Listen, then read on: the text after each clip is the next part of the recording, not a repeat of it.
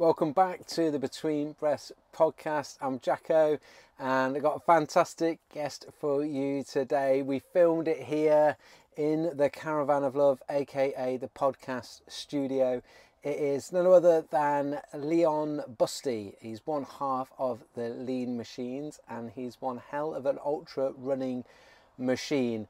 You are gonna be taken on a journey by Leon of his whole, I guess, career going from, in terms of fitness, starting from like boxing, him in terms of his coaching, what he's done with the Lean Machines, but how lockdown, like for a lot of us, changed the way we looked at ourselves, changed the way that we looked at exercise, and he started re-engaging with his love of running, which took him from a 50-kilometre made up event for himself from his own house to 250-kilometre events, and what he's got planned for later this year even further. I'll leave that for you. You can listen to the podcast to get into that. But there's one of the things that I love about Leon is the running is just a tool to learn more about ourselves or himself. And the message that I want you to try to engage with and soak up and just sort of absorb for yourself is, don't get bogged down in the fact that we're talking about predominantly running in this. Think of it and think wider than that of what is that thing for you that may or may not be running, but it may be something else. It may or may not even be exercise. It might be something else. But what is it for you that there's lessons that you can learn from yourself, but also from what Leon extrapolates out as we get towards the end of the podcast, talking about the lessons that these types of ultra running events that he's done is lessons in life that transcend way beyond a running event. So I really hope you enjoy this podcast. Thank you so much for listening. Thank you to everyone that's given us a review, subscribed or followed or watches on YouTube or listens on any of your podcast platforms. Really appreciate all of your ears for listening and your eyes for watching. And if you are if you've got a few spare minutes, would absolutely love you to give us a little bit of a review, rate the podcast. It just helps with the growth of it and the spread of it, so more people can enjoy it as well. And before we dive in, just want to thank the podcast sponsors, hvmn.com. That is, you're going to get 20% off all of the Ketone IQ products, which is a a supplement that I've used to help with brain health, brain focus, and actually for particularly those listening to this that are endurance athletes, it's a clean energy source, and I've used it with my own running training, building up for a new sort of ultra event that I've just recently signed up for. This is a bit of an exclusive. Signed up for on the 8th of July. I'm doing the Snowdon 24 hour, which is going up and down Snowdon as many times as you can in 24 hours. Sounds a bit crazy, a bit weird, but it's going to be fun because you've got the up and then you've got the down. A bit of a metaphor for life, maybe. But yeah, we're using the Ketone IQ for that. As part of my fueling source, not the only thing, but part of a fueling source for me that I really find helpful for those endurance training and events, but also I really enjoy it before sleep. It really helps me with, I've noticed a significant difference in the quality and depth of my sleep and recovery. So I'm very thankful to HVMN for sponsoring the podcast, and they're very kindly giving all the podcast listeners 20% off the HVMN products. If you go to hvmn.com and the code is Jacko, that gets you 20% off. So the link is in the profile, link is in the bio or the description below. That's hvmn.com/Jacko. Jacko in capitals gets you 20% off HVMN Ketones IQ. Come highly recommended from Jacko. So that's enough of the intro. Let's get in to Leon Busty on the Between Breaths podcast. We enter this world taking our first breath, and sadly we leave this place taking our last. And what I want to do with this podcast is to explore what happens between those breaths. I'm David Jackson, Jacko, and this is the Between Breaths podcast. Leon, welcome to the Between Best podcast, and as I like to call it, the Caravan of Low. Yeah, it's banging in here. I was welcomed with a nice warm cup of coffee, so I'm very grateful for that. You'll be glad to know that you're the first person that's done it in. I've recorded some podcasts myself in. So I got the podcast. So I'm the first. Studio. The first one guest. I've done some in person, but not actually in the van. Well, look at that. Thank you very much. Just give a bit of a rundown of who Leon Busty, for those one person that's watching that hasn't come across the magic. So I'm a personal trainer, sports nutrition coach, and an ultra run specialist coach now is kind of like my major area. I've been in the fitness industry for upwards 12, 13 years. I'm pretty well known, I guess, predominantly as my duo act with my best friend and business partner John as one half of the Lean Machines. We kind of came up through the usual world in the fitness world, and then we started this weird thing called YouTube, and then the rest is history. Kind of exploded, became its thing, and now I'm an ultra athlete as well, I guess, in my spare time. And the ultra stuff initially, I want to just talk a little bit about that, in that your journey into it and some of the watching from afar, being like, crikey, is he all right? What is he all right? Like, this has gone. It feels like it sort of cranked up quite quickly, fast. into like a 250-kilometer. Yes, is that right? Like, just for people, just try and little set timeline the scene for something. Yeah, because even someone that maybe seen some of the Lean Machine stuff, maybe seen some like.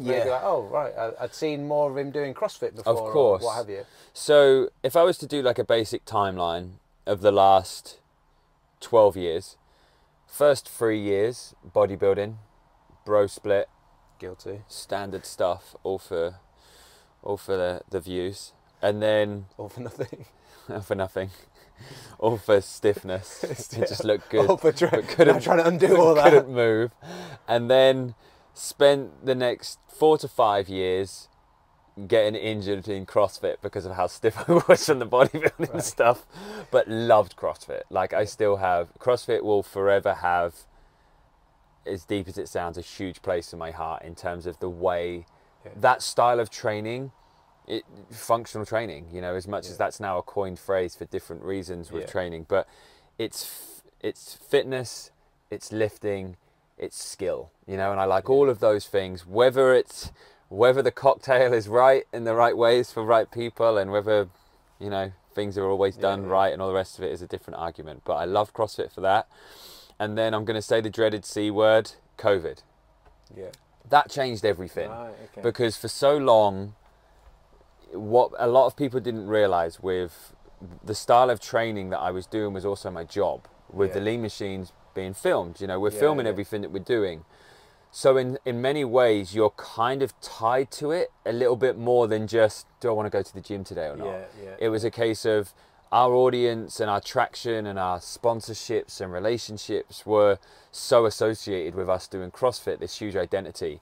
And then when COVID came, it was like a hard reset. For the first time in my whole career, I'd sat down, forced, I didn't really want to be, but forced to sit there and go, well, I can't hang out with John now.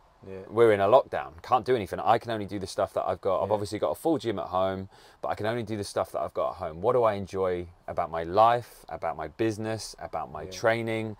I evaluated everything, and it was such a cathartic process. It was really, really good for me.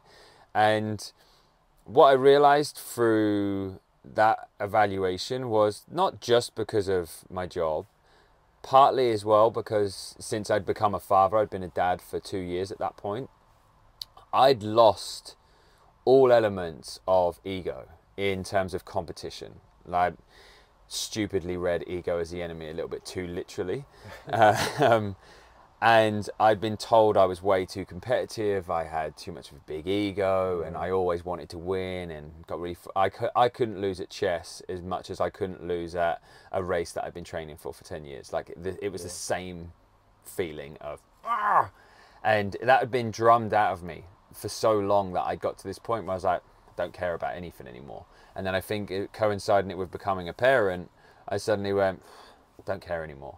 Right. And I realised with COVID, it was so important in many ways to me, because I was at the brink of this place where I feel a lot of guys and girls, when they become parents as well, can kind of go the opposite way, where I suddenly just didn't care, and I could feel myself going down that route of just not caring and not wanting. So in all my wisdom, I thought, well, what can I do to find out whether I've still got what it takes to dig deep, you know? Right, okay. And I decided to do a 50-kilometer race, because I still had a little bit of ego about me. I'd never run a marathon, and I was like, a marathon, everyone does a marathon, I'm going to do a 50, because I want it to be an ultra. Right. So I was like... So 50k was the 42k is roughly a marathon, so 50k... So 50k, so anything was the above... first thing that you did? That was the first thing, so I'd done... What was your background? So like, when I talk about, like, I started doing some ultras, I haven't gone as crazy as you, but like, I'd played rugby for my whole life, and then had say 7 years of not really actually worrying about running. So running was... Like, how good were you at running? You were telling me about your legs that make you better. So how good were you at running before doing it?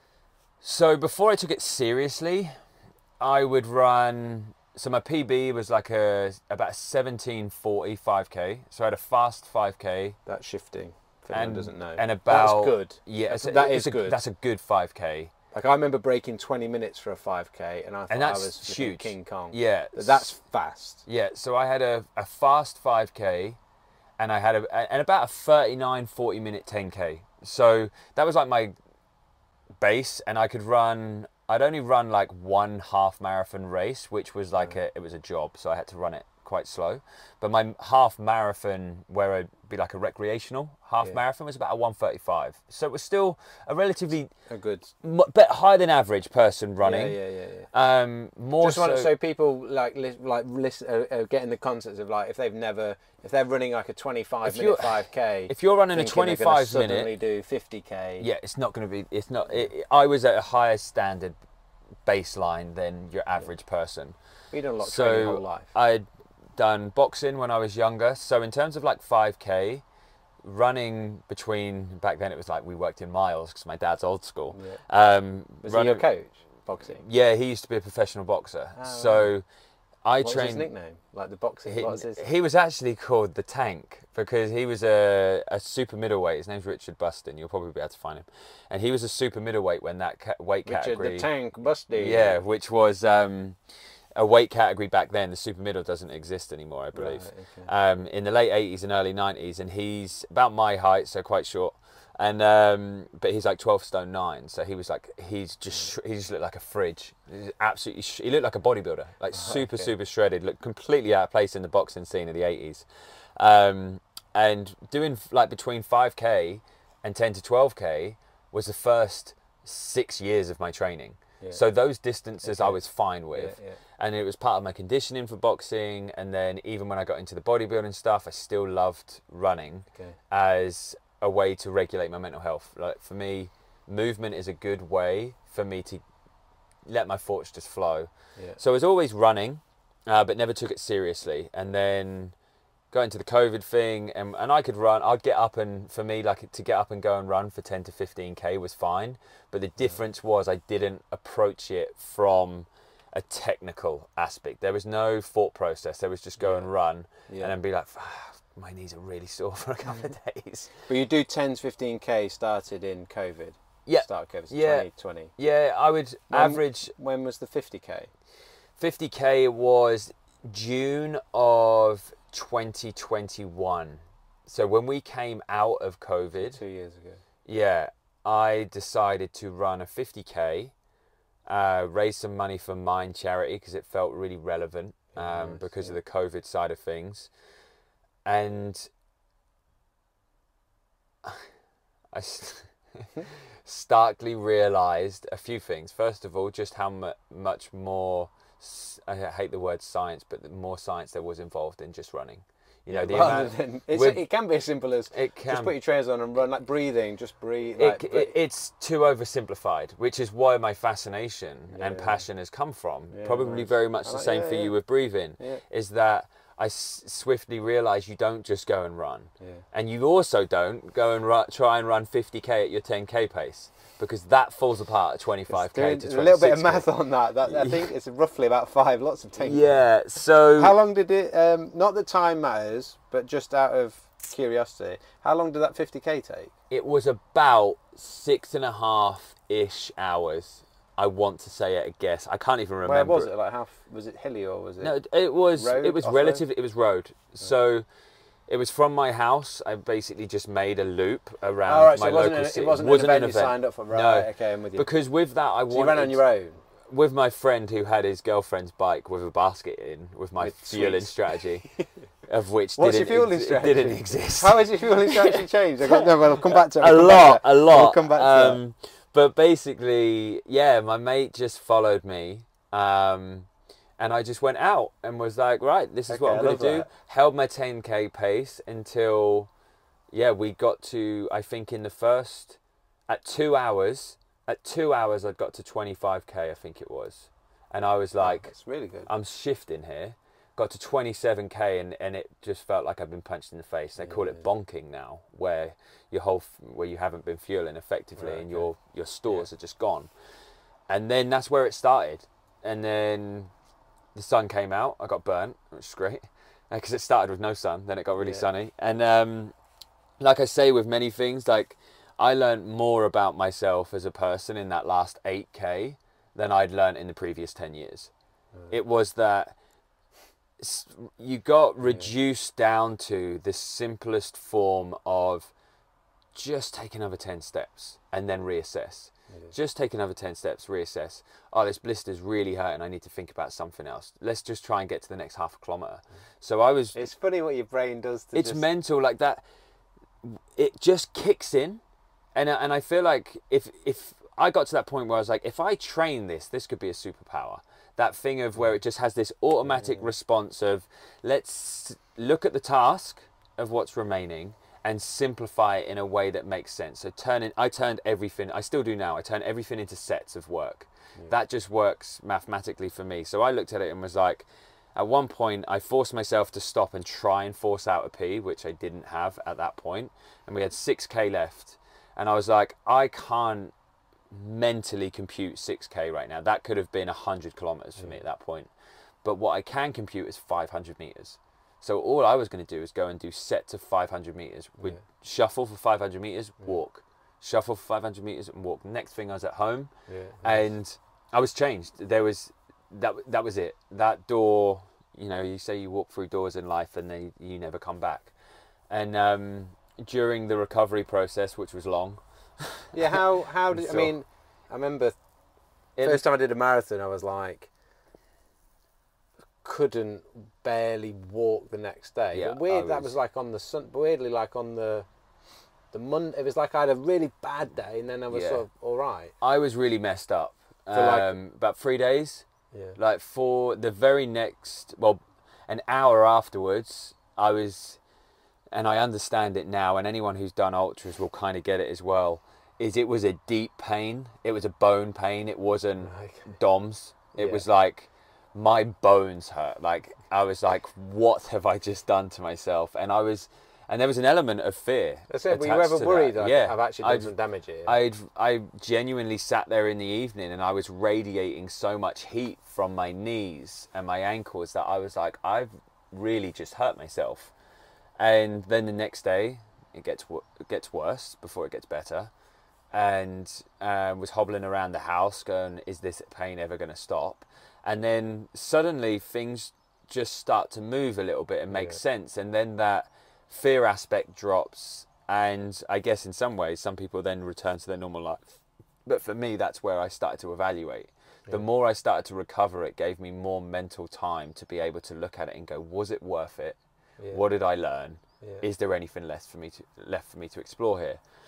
And I realized that I was, first of all, a little bit proud, which was great, but I was fascinated by the 8K at the end. I kept thinking about it and kept thinking about it. And I was like, I've never looked at 6K and been that intimidated in my life. And obviously there's so much context involved there, but I was like, how can you be that intimidated in that moment by a distance, and now only 48 hours later I go and shuffle across 6-8K now without even a thought.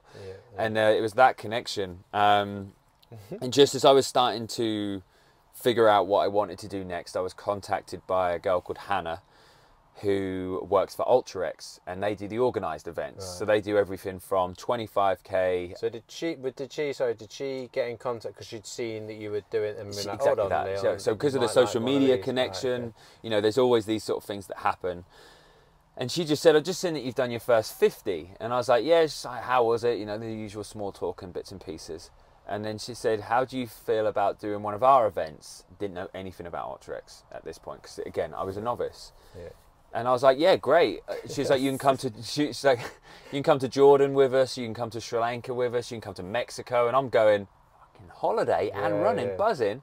Said yes, without realising they're 250 kilometres. So I've done a 50 kilometre. And did you jump? You didn't jump. You jumped to 250 from 50. Yeah. So the first event you did was Sri Lanka. 250. Yeah. So that was the first one, and then and so that was. So if you think So when was that? So I did June was the 50. Yeah. And then Which wasn't an event. That was just one you made. Just my own one. Mate with the bike. And then Did he bring his bike to Sri Lanka? No, I wish he did though at times. And then in August, I spoke to Hannah and she said, do you want to do one of our races? And that was Sri Lanka was in March of 2022, so last year. Right? So at this point, March, right, I was like, you had a bit of time to train for that, but it's a different. And I brought a coach in, so I am obviously a coach myself in my own. Because actually, I'd say right? this is one thing for people, like you're something I respect a lot of things about you, but something you're very open to and say and actually do, and actually it's just because you're a coach yourself, you're quite happy and seek out other coaches to help if they've got other specialists. But I don't think I think sometimes. But that's ego-wise can make us think, well, I'm the coach, so I shouldn't need a coach. It's the same.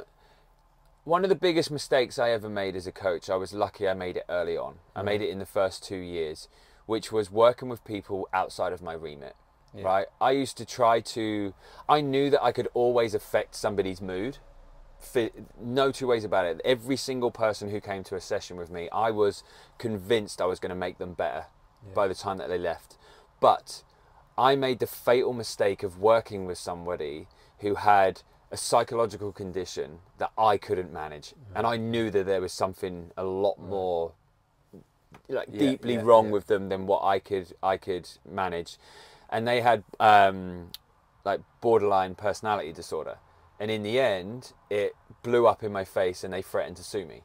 It was really, really bad. They had, and basically what had happened, they'd had this, it was almost like a psychotic break, I guess, an episode where they'd been absolutely fine. We'd started the coaching. They gave me a little bit of an insight. And I had this, you know, when they say trust your gut, I had this feeling of like, I'm not sure I feel equipped here. Right. But if I just focus on their training and nutrition, I think we'll be okay here. Yeah. Had like this psychotic episode and suddenly started ringing me up, calling me all names under the sun, told me they were going to reps, like the governing body of coaching, and saying that I was this, that and the other, and went absolutely mental. And I was like, I had to get a lawyer in, and I was like, I'm going to have to go to court with this. Brought all of my conversations, brought absolutely all of our stuff to make sure that I was as covered as possible. And then radio silence. 4 weeks later, this person contacted me again and was like, I'm so sorry, I'd had a bad reaction to drugs and this, that and the other. Right. And it was a real wake-up call very early to not work outside your remit, and two, if you haven't got the answers, go and find them. Like one of the most powerful things that I've ever had with clients is when they've asked me something, if I don't know, I go, you know what, I haven't got a fucking clue, but I'll go and find out because I'll know someone who does. You know, like they respect you because you're then human. And I always work in that realm as coach and client. It's a relationship. It's not me dictating from this pedestal of knowing all and being all, and you're just going to take the scraps. It's a case of we're going to work together. And I've had the best results with my clients based on that relationship. So I then just turned around and was like, right, so I'm now the client. How do I get the best results in this 250K ultra? am I going to get the best results by just getting my head down and thinking like I know all the answers when I just completely buried myself and did it completely wrong for the 50? Yeah. Or is there going to be other people who are well within that remit? Right. And I brought on Sam, who's a phenomenal coach. Then also as well, I brought on another guy, Luke, he's so knowledgeable in the nutrition world. Like, I couldn't even dream to have that much knowledge. And I brought those two together, and it was a 4-month prep, which culminated in my first event, the 250. I finished third out of 60 people. Yeah, and this is the thing. and I had no skin in the game with the ultra world. And How long did that 250 take then? Oh, When you well, came third? so the confusing thing with that is, I always have to add the context here. So in total, I ran 204 kilometers because we had one of our days cancelled because there was a storm, right? Our camp got flooded. Yeah. So we ran 4 days of the 5. So that was, but on the fourth day, when we got emergency evacuated to a different camp, right. I went out off my own back and ran shuttles up this road. To do with the 50k? Because because at that point we were arriving in the final camp at lunchtime, so it was going to be nearly 40 degrees. So I knew that I wasn't going to be able to do 50 because the way that it works in the events, you run at 7 o'clock in the morning. Right. So you're 30k into the day before the heat comes in. Right. So I knew if I went out and did shuttles to do 50k, I was going to get heat stroke. It was stupid. Right. But I wanted 200. I'd gone out there to get 250. I'm not going home with 188. Right. No, Yeah. it's not happening. Right. Like, there was still, that's where the ego would come in, and I was managing it in the right way for it to push me on a little bit, rather than I need to beat this person and beat that person, which is what it used to be, that dogma attitude. So we got to the camp. I went out and did kilometre out, kilometre back for 12k, so I could get. That's like the mind. That's hard. Like, that's resilience. but it's bad. Like, it's so different. Not to take a stuff to track, but like just running up and down, like mentally, is just like It's miserable, mind-numbingly compared to at least running a. Well, this is the thing, track but like, what that was almost like a graduation for me in some ways. Okay. That moment where I was like, they're telling us to stay in the hotel, do nothing, scratch this day off, and everybody who reacted to it in their ways, I will never talk down to anyone. I'm there is not a single person who decided not to run, and there was a couple of people who had like a beer and hung out in the pool and that kind of stuff because it was meant to be our finish hotel. And they were well within their rights because they were there for different reasons. But there was a handful of us that I kind of you know when you're the instigator? I was the one who said, I'm going to go out and I'm going to do some shuttles until I get enough kilometers. And it started in the end, there was about 20 people, went out, did some shuffling around, and they were all so grateful that I kind of encouraged them in some ways. Yeah.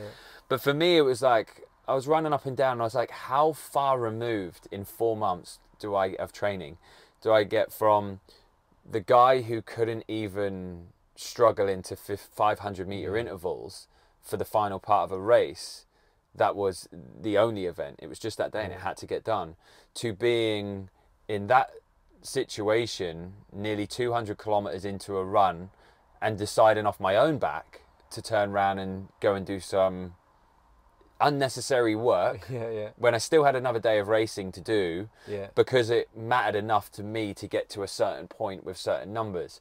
And I was at the front of that decision process rather than following somebody else's lead, and it just felt it felt amazing. Like, it was such a graduation for my mindset where I'd seen where it had got to and it was just crumbled, and then just with a little bit of practice and time and a ton of effort, it gets to that point where you're like, I now became that person where I understand where people say it's a non-negotiable. I said that I was going to do it, so I'm going to do it. And it's not about being selfish and buggering off all of your friends and family, but it's in the moment when you said that you were going to go there and run 5 days back to back, you're going to go and run 5 days back to back. You've done all the work, you've done all the practice, it feels, I get it. It was important. So then finished Sri Lanka, and it was biblically hard. It was, and I never play it down, that it was not the conditions anyone expected. It was meant to be between 20, because they give you like average temperatures Yeah. for the year, 24 to 30 degrees. It was an average of 38 degrees and 100% humidity every day. The worst part of the event was the fact that at night it was still plus 20. So nobody slept. It's brutal. So I was drinking a litre of electrolyte rich water before I went to bed, waking up like I'd run, feeling like I'd run a marathon, drinking another litre before I'd even got on with my day. Yeah. And it was the fatigue from that side of things mentally, because you know how restorative sleep is. Yeah. So did that. That went great. Really enjoyed that one. But the part that I came back with was it was unfinished for me mentally, because I didn't do 250. It wasn't the full thing. It wasn't 250. And that was where... Can I ask... go for it. Just some questions around like just the difference between those two first things, in terms of an event you just organised on your own with your mate on his bike, and actually being in an event with other people. Because I think I always find that there's a different energy around people, or me within myself, or that type of thing. And I think that's just the contrast of what that potentially like, and how you've done one day of 50k as a novice and then gone into like a multi-day thing. Or just, you know, the multi-day, it's a different kettle of fish, but you've been able to train for it correctly, and just how... So I think 50k off your own back and 250k or 200k or whatever as an event, they're non-comparable.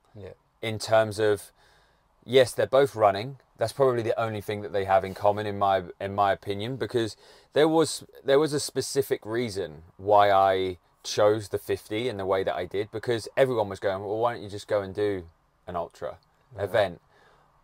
I knew that at that moment I still had enough about me that if you put me on a course with a number on my top, I'm not stopping. I'm not quitting.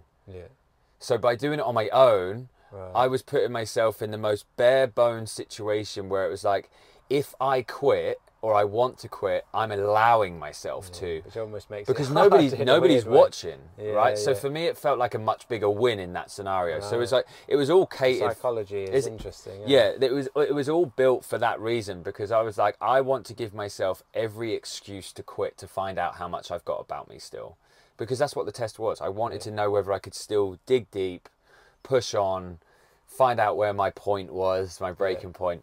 And then when it came to the event, I'd obviously trained more, and it was a lot more structured, and it made a lot more sense in the prep.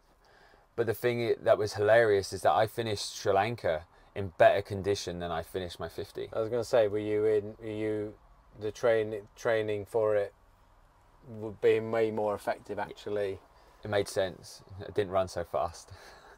Slowed down to run faster, to run further, and the biggest shift was my run economy changed phenomenally. So it's something that I talk about in my run course with a lot of people. Like, the biggest mistakes people make when they've come to me is they've had shin splints, they've had impact injuries, they've had runner's knee, everyone says, they've had IT band syndrome, all these basic things, lower back pain.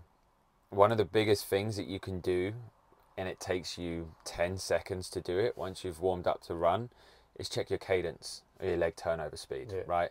So my average run cadence was sitting between 130 and 140, and a minimum standard is around 160 steps per minute.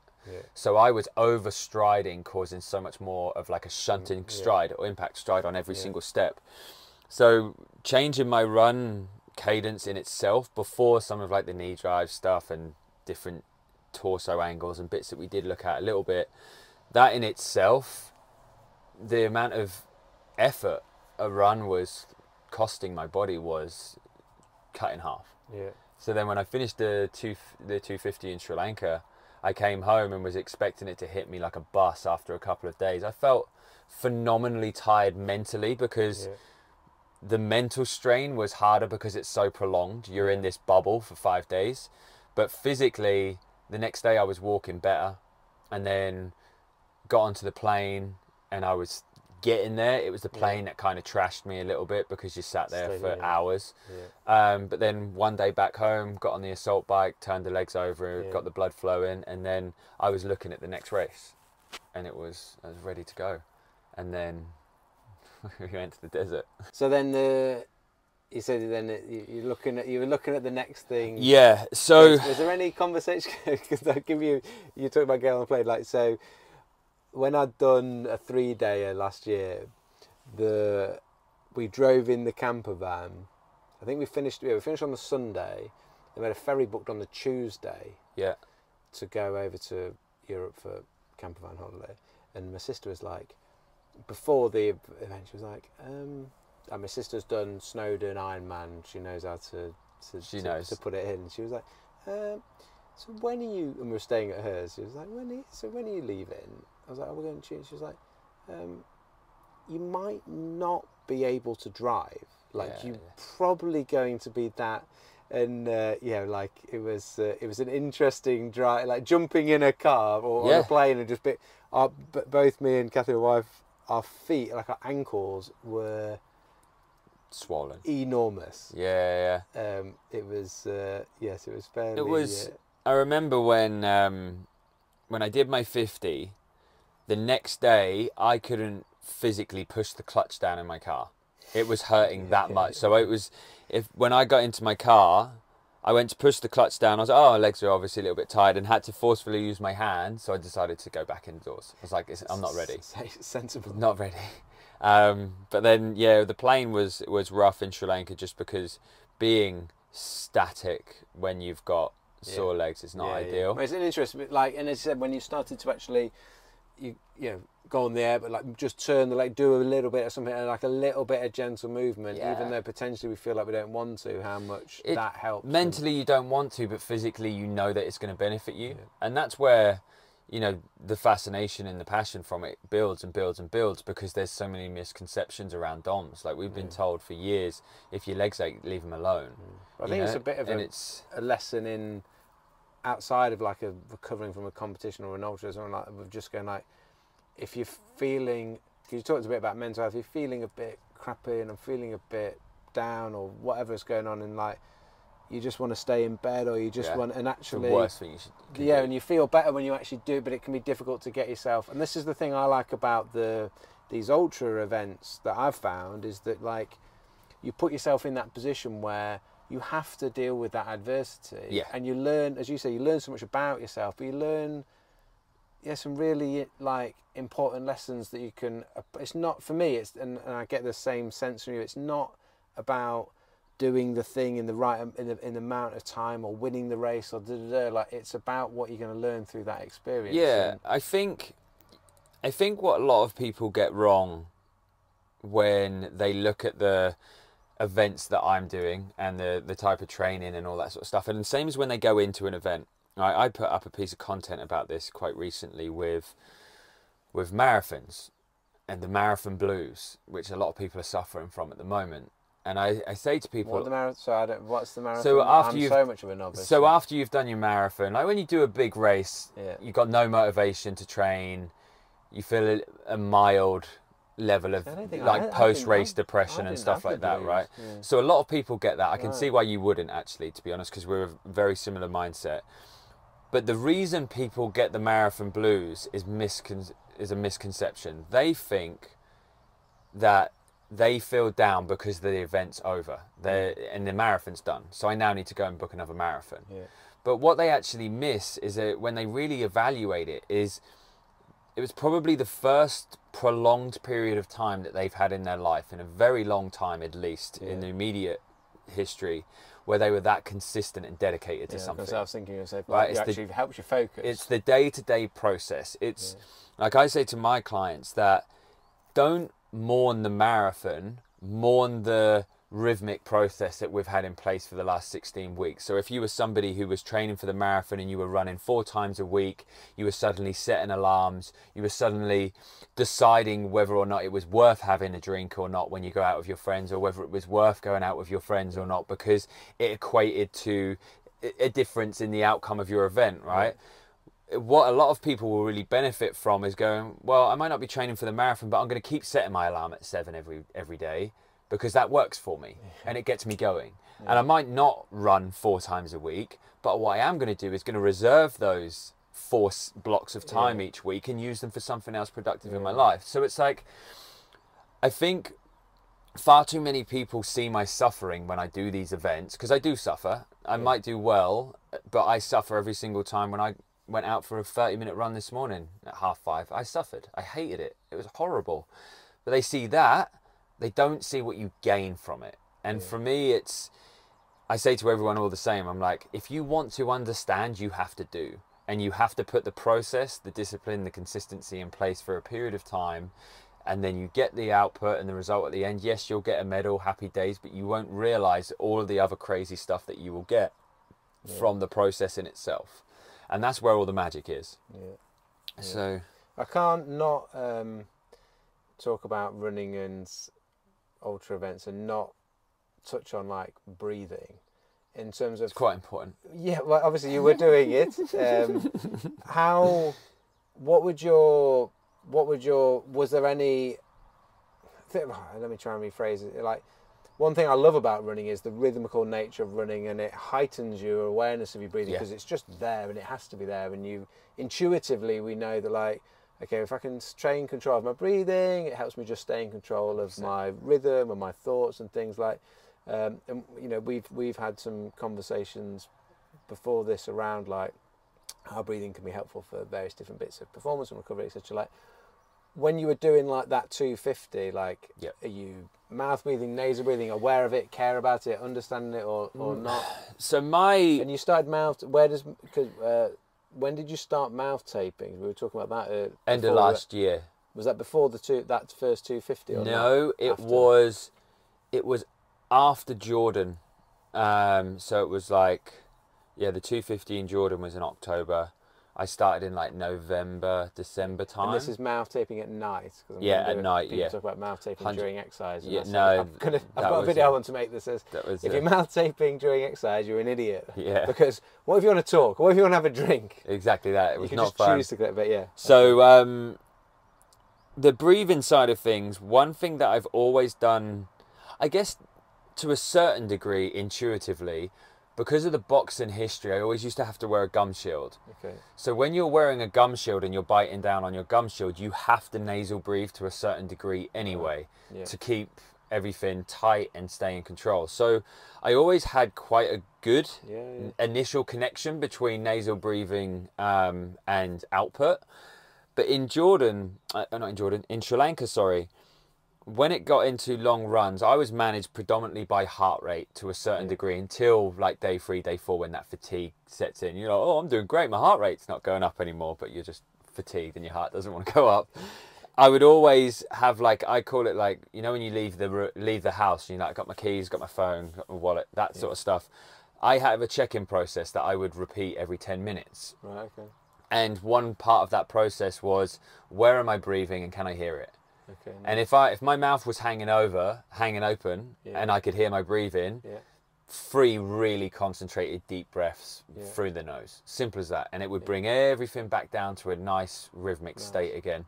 And generally... And that's that's intuitive. That's not because someone taught you. No, it just relaxes me. It's the same as any time I'm anxious, stressed, I get... You know, I just had a phone call about my van being really expensive.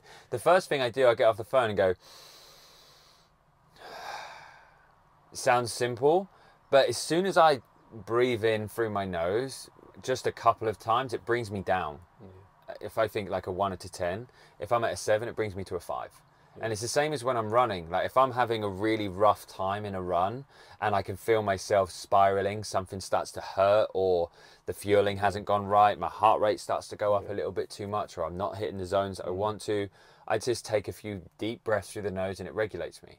So I've always used that, got that into Sri Lanka and everything like that. And there's just on that, there's like, because some people were listening might like, we'd often sometimes in the breathing side of things, particularly with scientifically based breathing and Oxyvantage stuff, where we get very heavy on talking about the biochemistry side of it. And like, course. well, if he's done a big breath, is it what's happening with his CO2, etc. But I think it's a good example to go like, one, intuitively, it was something that you was aware of. Two, you had some basis of like exercising and nasal breathing from the boxing as just it was just part of it. But I think that we mentioned this earlier actually before we were recording, that when we draw air in through the nose compared to the mouth, like brain waves are different, brain states is different. But I think one of the biggest things and simplest things is that, like, you know, you have a phone call that you've got to spend this money on your van to get it fixed.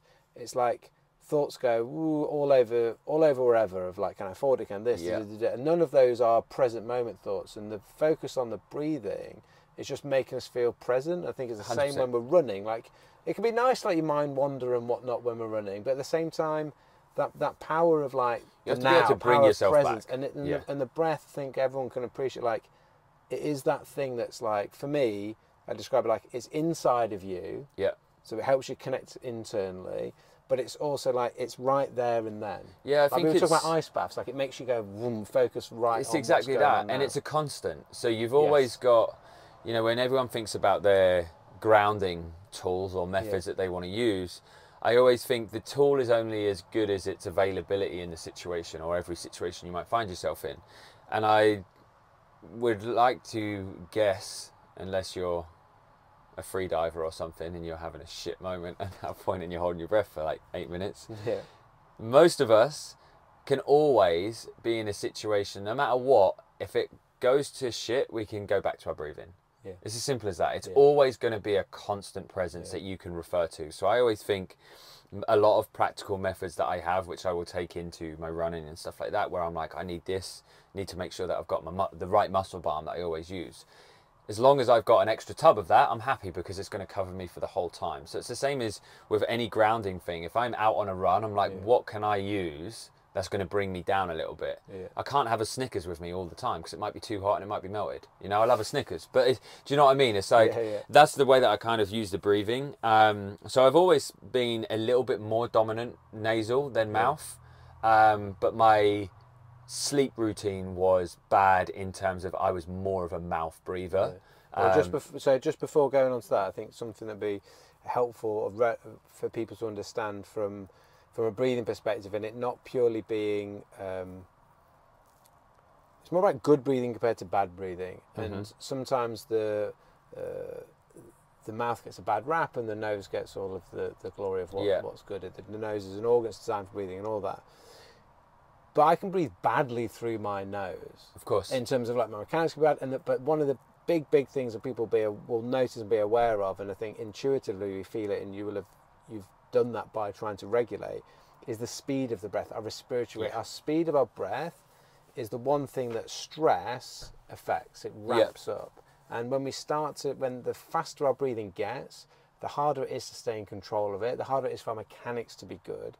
So you're intuitively, or whatever it is, knowing to be aware of, like, okay, when you said, can I hear it, like, that's an indicator of how fast it is, because when it's a little bit slower, it's a little bit quiet, and you're doing the one thing probably that's the simplest thing to do in terms of awareness and staying in control of, that will help you perform.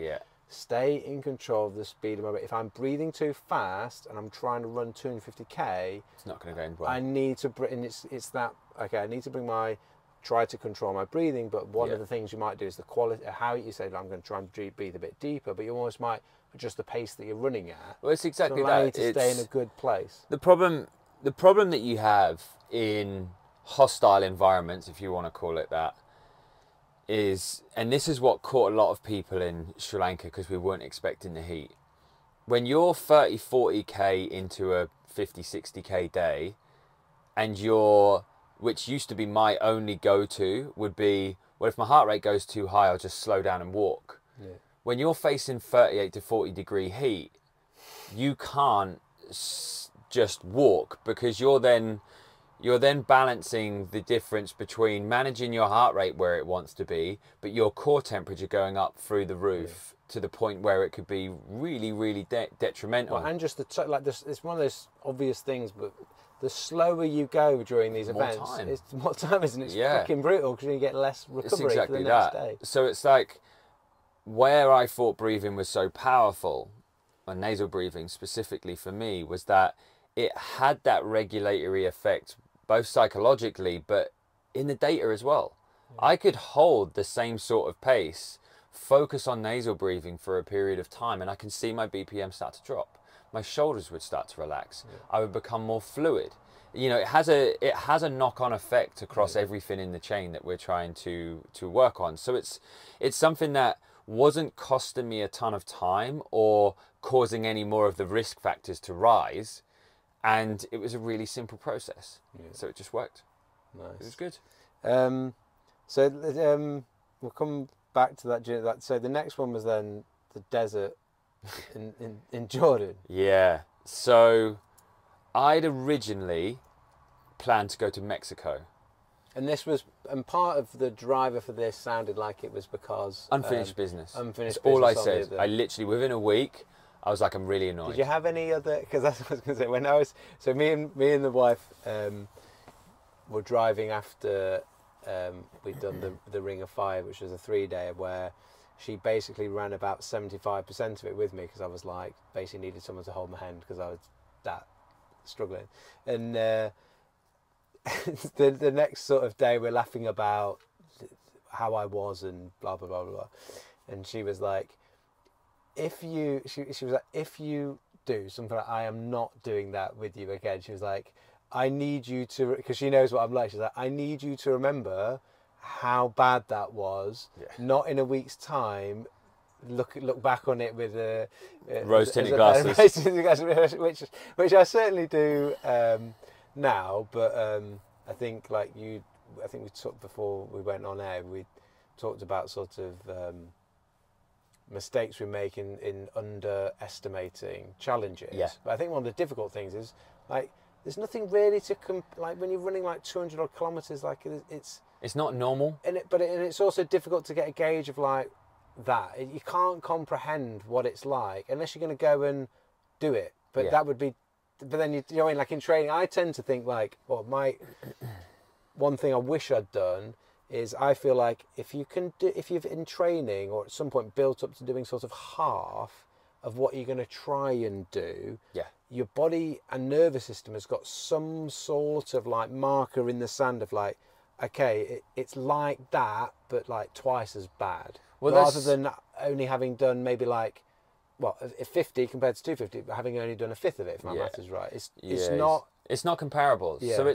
So the way that I look at distances or my events, like obviously with the one that I've got coming at the moment is probably quite relevant. Yeah, we want to hear about that for sure. But all I won't give away the ghost too much. But what I will say is that the stage that I'm at with that is terror, right? Which is mentally, I can't comprehend what I've got to take on. I can't. I'm not there. I'm not even anywhere near close. And if you thought Jordan and Sri Lanka was long, you'll understand why. Are you allowed to talk about it? Yeah. So in short, I'm obviously a lot more mathematical than I thought, because this is almost 5 times the distance of the 250s. Did you have any bits? Sorry, did you have anything from like the wife say or anyone else going like, don't do anything like that again? Did you have any pushback from your endeavours? Because it does influence our loved ones. At the end of the day, they've got to deal with my wife is wonderfully supportive. Is she a runner at all? She doesn't understand. She says to me all the time, she's like, you are mental. I don't get it. Doesn't mind running. 5K's her limit. Like she don't want to do any more. So I finished Sri Lanka, and Sri Lanka went so well. I podiumed. Everyone's losing their mind, going, "Oh my God, this is." I remember seeing it on social media. Like you're like, "Hey, did my first ultra, and everyone 250 came third." Seems right. Yeah, everyone's like, "What has just happened?" So I was like, "Well, first of all, I didn't do my full race, and second of all, I was like, that could be a fluke. I need to find out." So I switch it on his head and say to the wife, "I'm like, can I do another one?" She was like, "Of course," and she kind of saw it as, you need to get this out of your system. And you ask permission, which is always good. Of course, we're a team, you know. Happy wife, happy life. Yeah, and I'd been as respectful as I possibly could in terms of my prep for Sri Lanka, where, you know, when I got to the last block of training, you're peaking to get to around 200k in a 10-day period of time, which is the total volume that I aimed for. You can't not allow it to affect the life. Yeah. So what? Your Just family give life. us a little. That'd be interesting for people. Interesting So to me. like a normal week. What would a week at that point look like? Potentially. So a normal week would be Monday, easy run, hour and a half. Distances. 10 to 12k, maybe 15k, depending on the paces that we were working at. Yeah. Tuesday would be a 2-run day. So in the morning I'd do an hour easy. So again, another 10 to 12k. Yeah. In the evening it would be a specific session. So it would be tempo related, interval, maybe a hill session, which is normally between 45 minutes and an hour, where it's going to be focused work, which is all going to be essentially run training, strength training, is what we call it. So not rather than distance. Then on a Wednesday, I wouldn't run, I would just weightlift, so strength training specific. Thursday would Bicep be, curls? of course. Have you ever been running and been like, I wish I didn't have so much upper body strength, not or upper body muscle mass. Yeah, you're not. I'm not anymore. But when I started training for Sri Lanka, I stopped training shoulders, stopped training arms, and stopped training legs because I thought I was going to get like thigh rub and stuff like that. Because luckily, but compared to like I've been at events where you like the guys that are at the front, like they haven't got the muscle. Oh, they're tiny. Yeah. But in some ways, the thing is like I feel like what we are going to see, and we're starting to see in this hybrid space, is there is a middle ground that works quite nicely. Yeah. So some of my performance, my recoverability, and bounce back when things go wrong. If I twist an ankle or I turn something and something went wrong, because I got some muscle mass, it actually helped. Yeah. So then we do. Thursday. Thursday would be the same in the morning, an easy hour. Yeah. In the evening, it would be,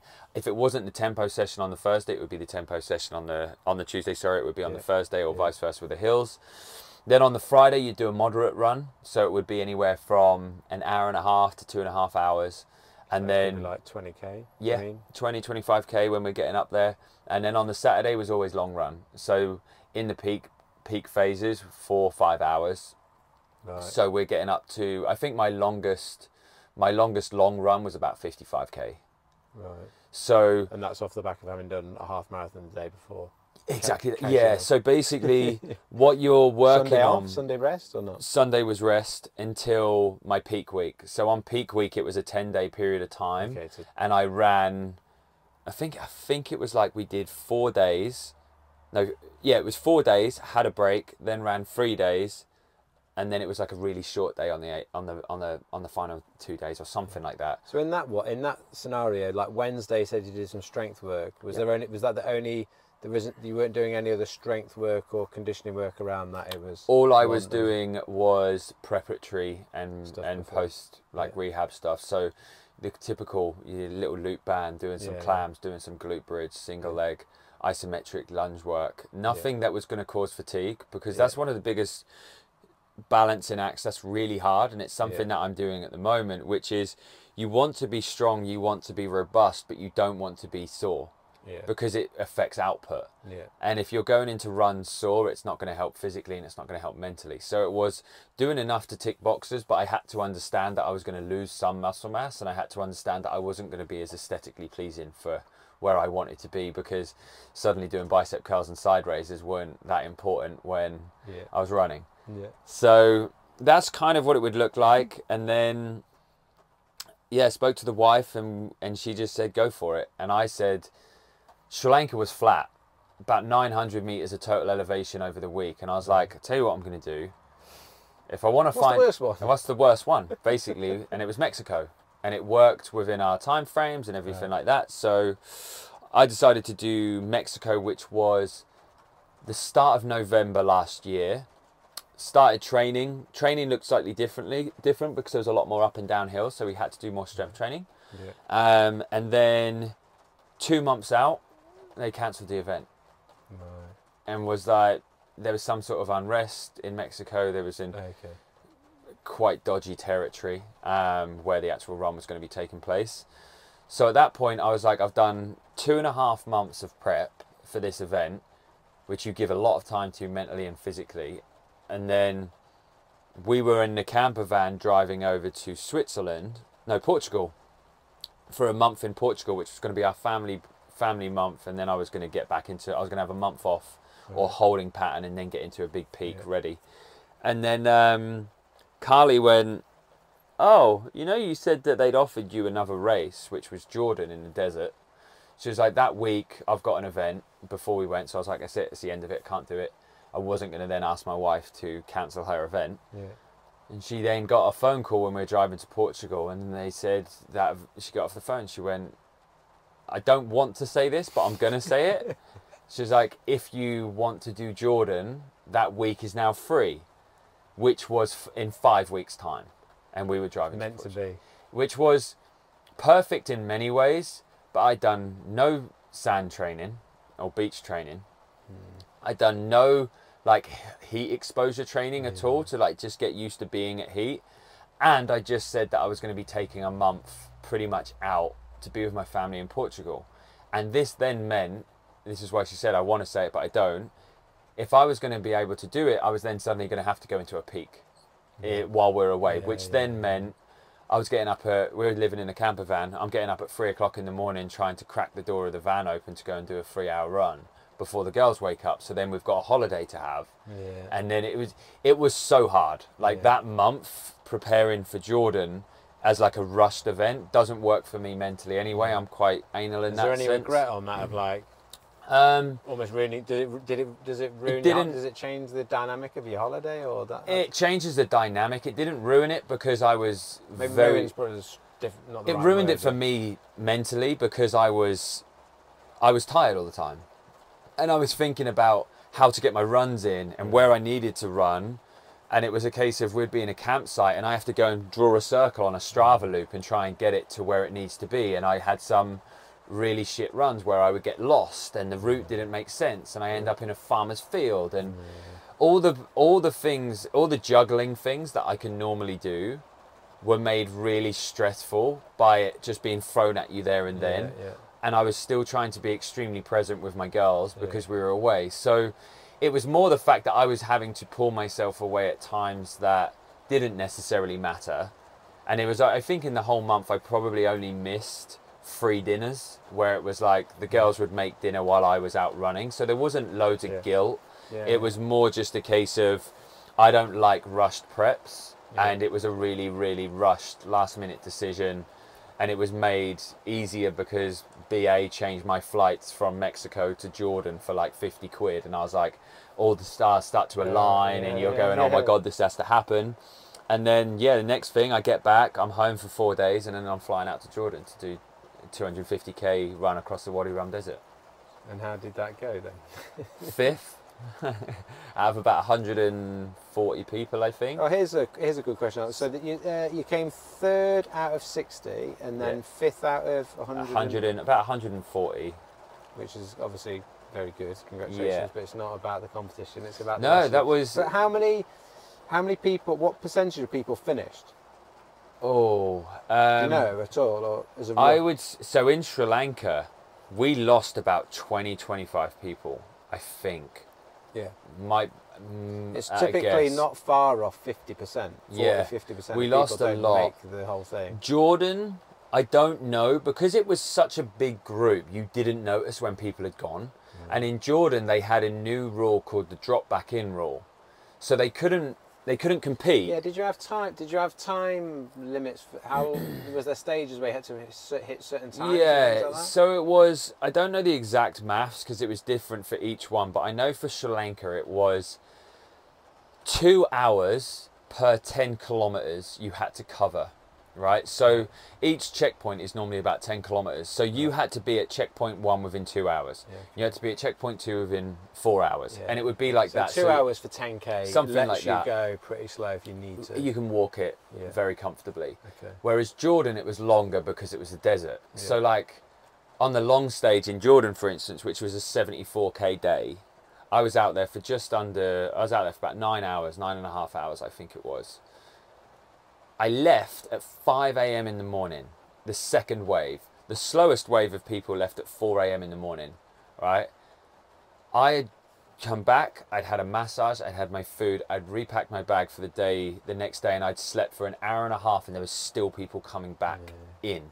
there was some people who were out, the real troopers of ultra. Yeah, I know. Are the ones who were there all day. This was us I came in third from last on the Ring of Fire, Yeah, and it was like speaking to some of the people at the front. They're like, I don't know how brutal it is to like be that slow. They're like, being that slow. Yeah, it's worse. so long. But when you're like, I can't go any faster. No, it's exactly that.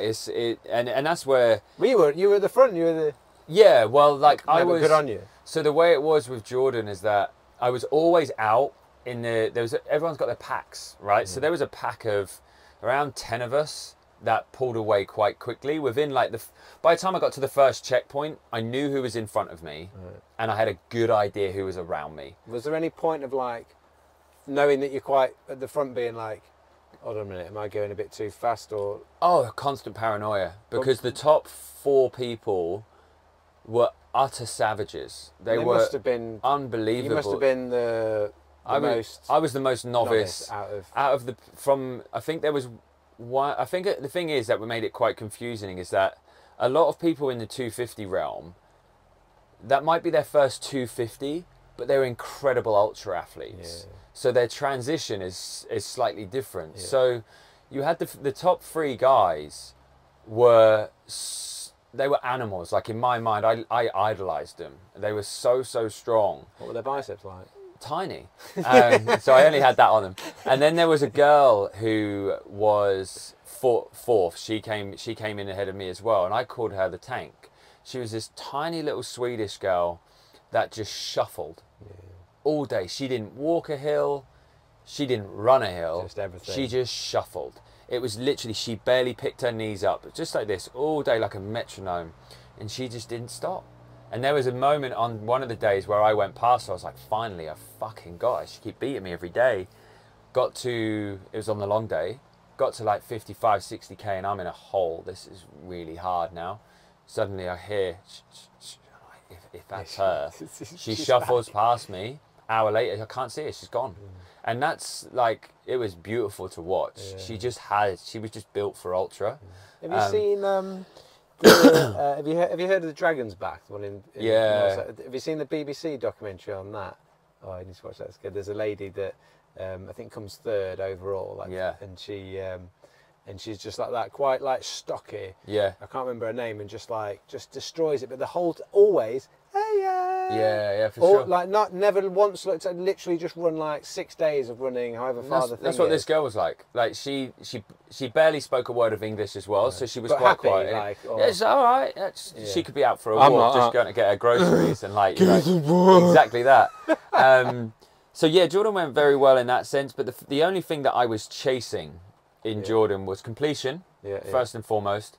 And then there's, you get different ribbon colours, right? So you get like a standard ribbon for finishing, and then there's a white ribbon if you finish the whole event in sub 30 hours. So over the 5 days, you do it in sub 30 hours, you get a white ribbon. And then if you finish it in sub 27 hours, you get a black ribbon. And I get to the end of the day 4, and one of the guys comes over to me, the team, and goes, Leon, it's like, if you run tomorrow fast, you'll get a white ribbon. And I was like, great, I'm obviously going to go for the white ribbon. And it was a marathon basically, 42, 43, I think it was 43.6K, I want to say. Yeah. And I had 4.5 hours to do it in the desert. So I was like, it's shifting for a marathon. No, at the end of that. And I came in at 4 hours 11, I think it was. Nice. And it was one of the fastest days, average pace, that I'd had for the whole event. Right. So the performance went really, really well.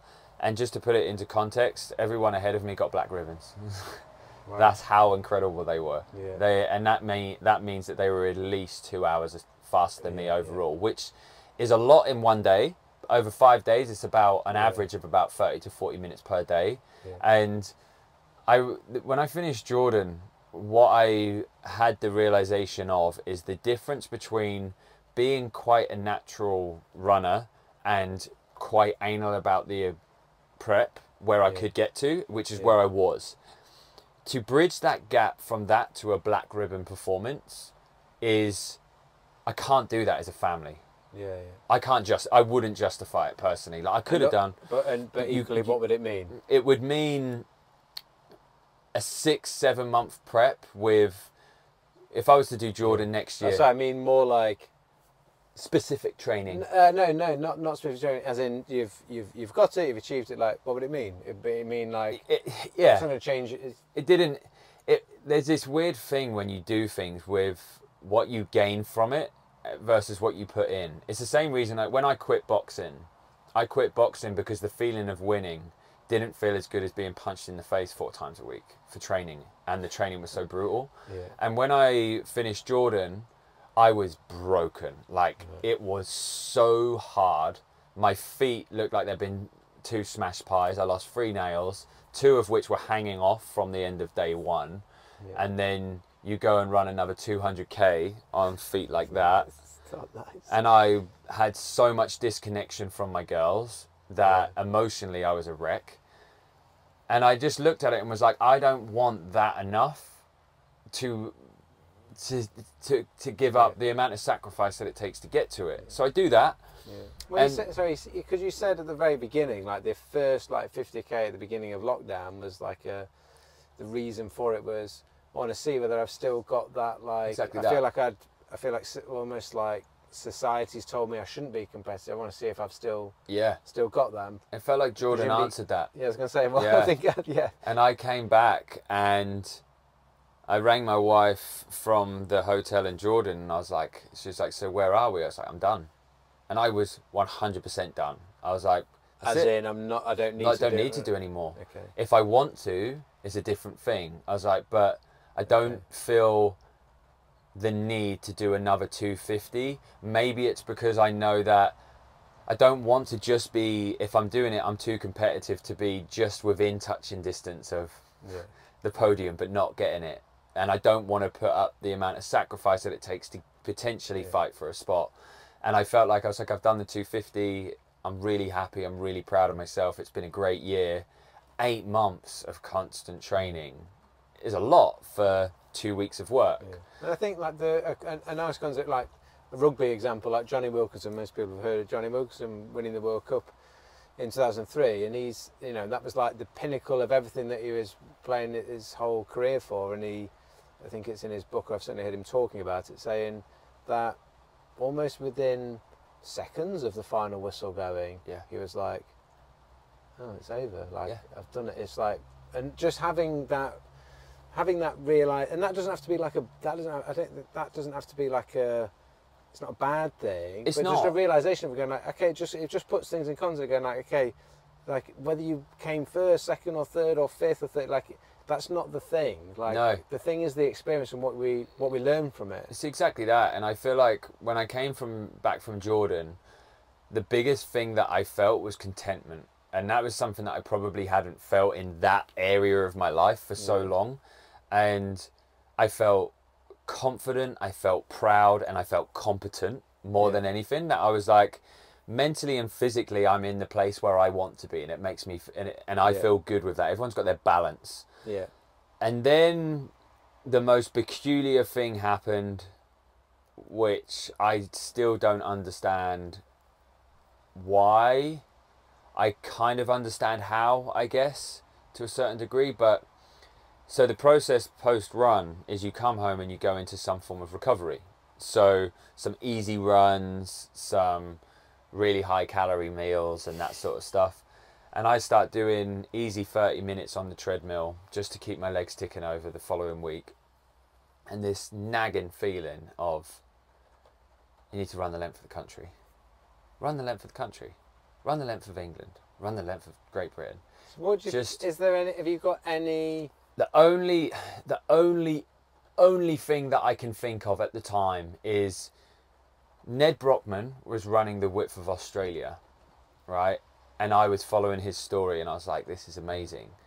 I have a friend... I interviewed Will Burnett, who did the same thing last year. Oh, amazing. Yeah, from west to east coast. Sick. It's like, what was it, 8,000 kilometers? It's I can't fucked remember up. what it's. Yeah, it's savage. So I was watching Ned's stuff and I was like, this is amazing. He was moving a nation. Yeah, I've heard him being interviewed on a podcast. Like, Yeah, insane guy, like incredible. Yeah, absolute savage. And I was just really enjoying his energy at that time. And then I obviously had a friend of mine as well, Will Goose, who'd done 48 marathons in 30 days, and when you start immersing yourself and being around people who are doing these things and they make them feel normal, I feel like you open yourself up to that thought, whether you like it or not. You know, I'd done a couple of 250s, I had a bit of skin in the game, and I was like, well, it didn't feel intimidating. It just felt like it could be like, maybe go and do Murph the other day,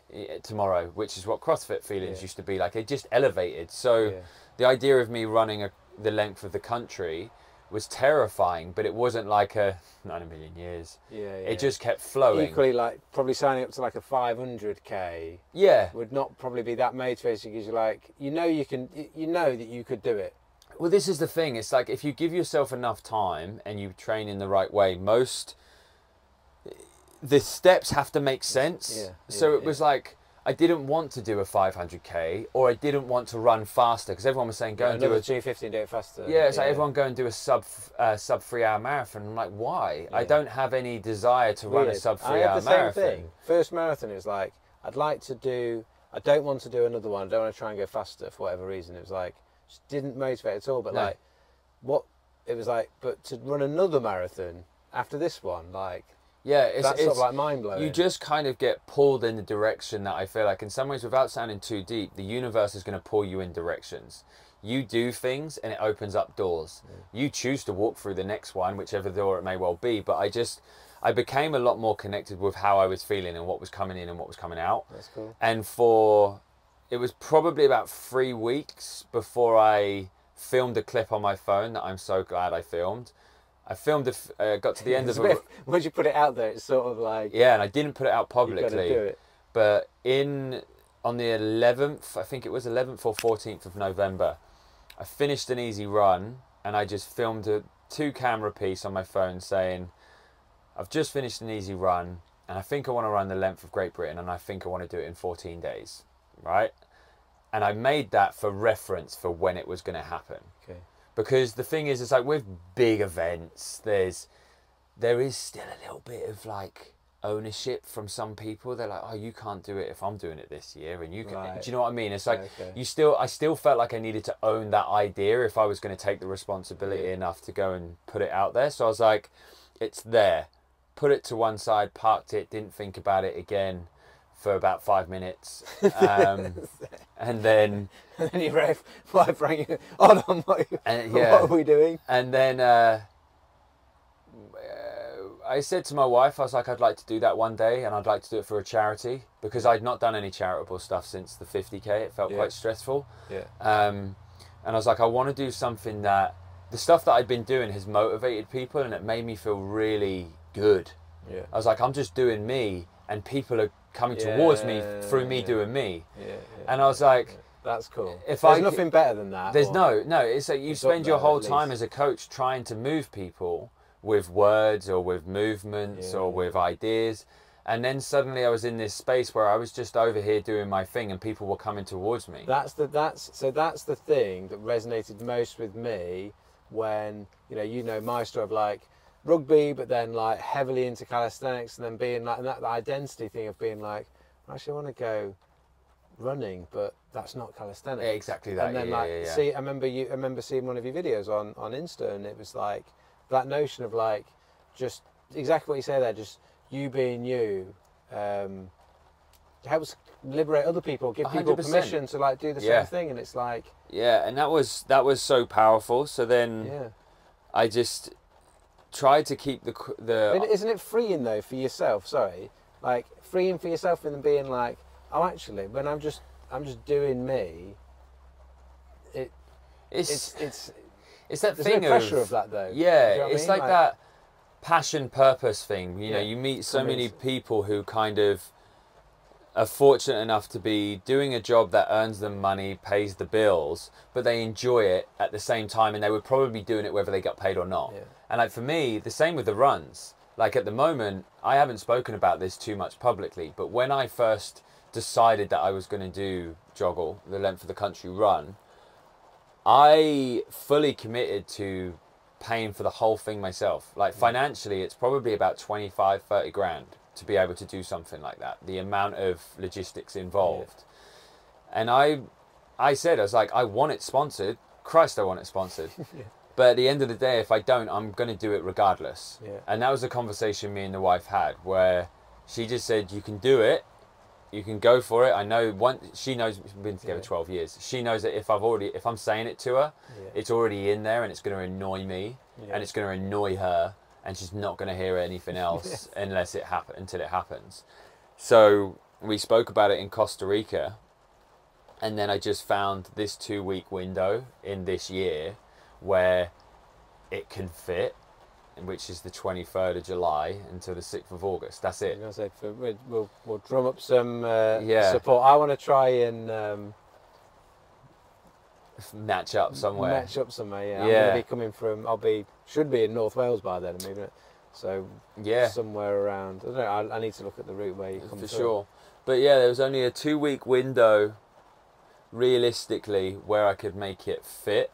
There was another 2-week window, but it was the week that my daughter starts school, because she starts school this year, and I was like, "There's no way you can do that." So this is this is school holidays, isn't it? Is that right? Yeah. So because she starts in September. So September was a month that originally I was like, "That's perfect. It gives me long enough to prep as well." Yeah. I say long enough, but in the end, we shuffled it forward to July, which wrongly or rightly is just the way that it is.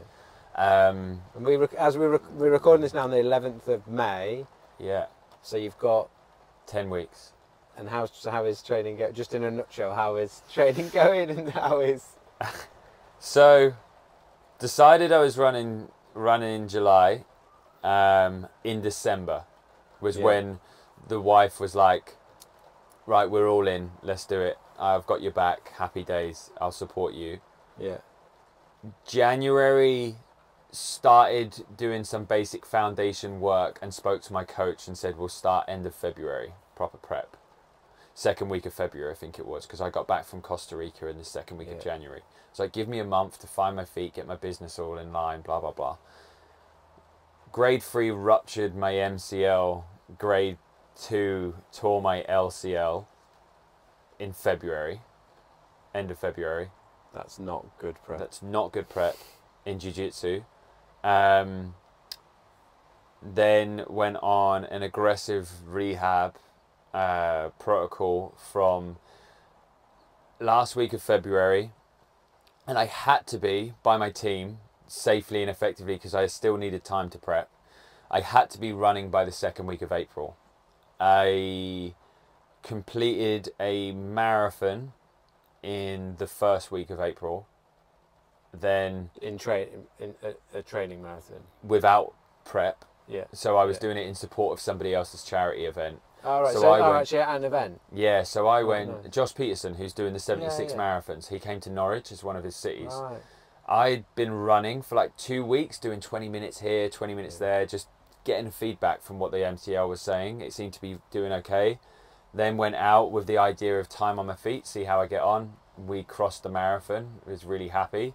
The following week, I ran a 75k trail race, which was the furthest unbroken distance I've ever run, which was crazy when you think about the 250s, but 74.6 was Jordan's long day, so it was 0.4 shorter than my PB. So that gave me the mental tick of I'm not rehabbing anymore. Right. It's not broken.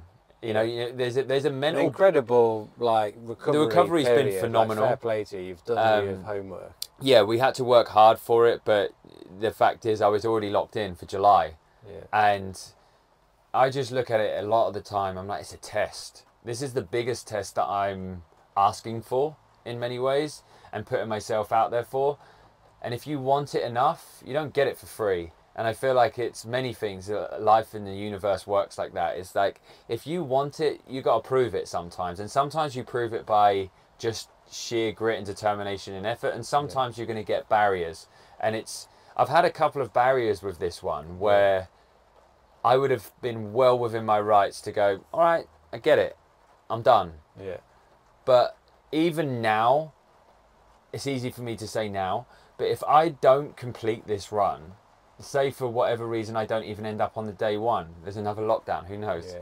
I have already grown phenomenally, or more so in this process already than I expected to through the whole event.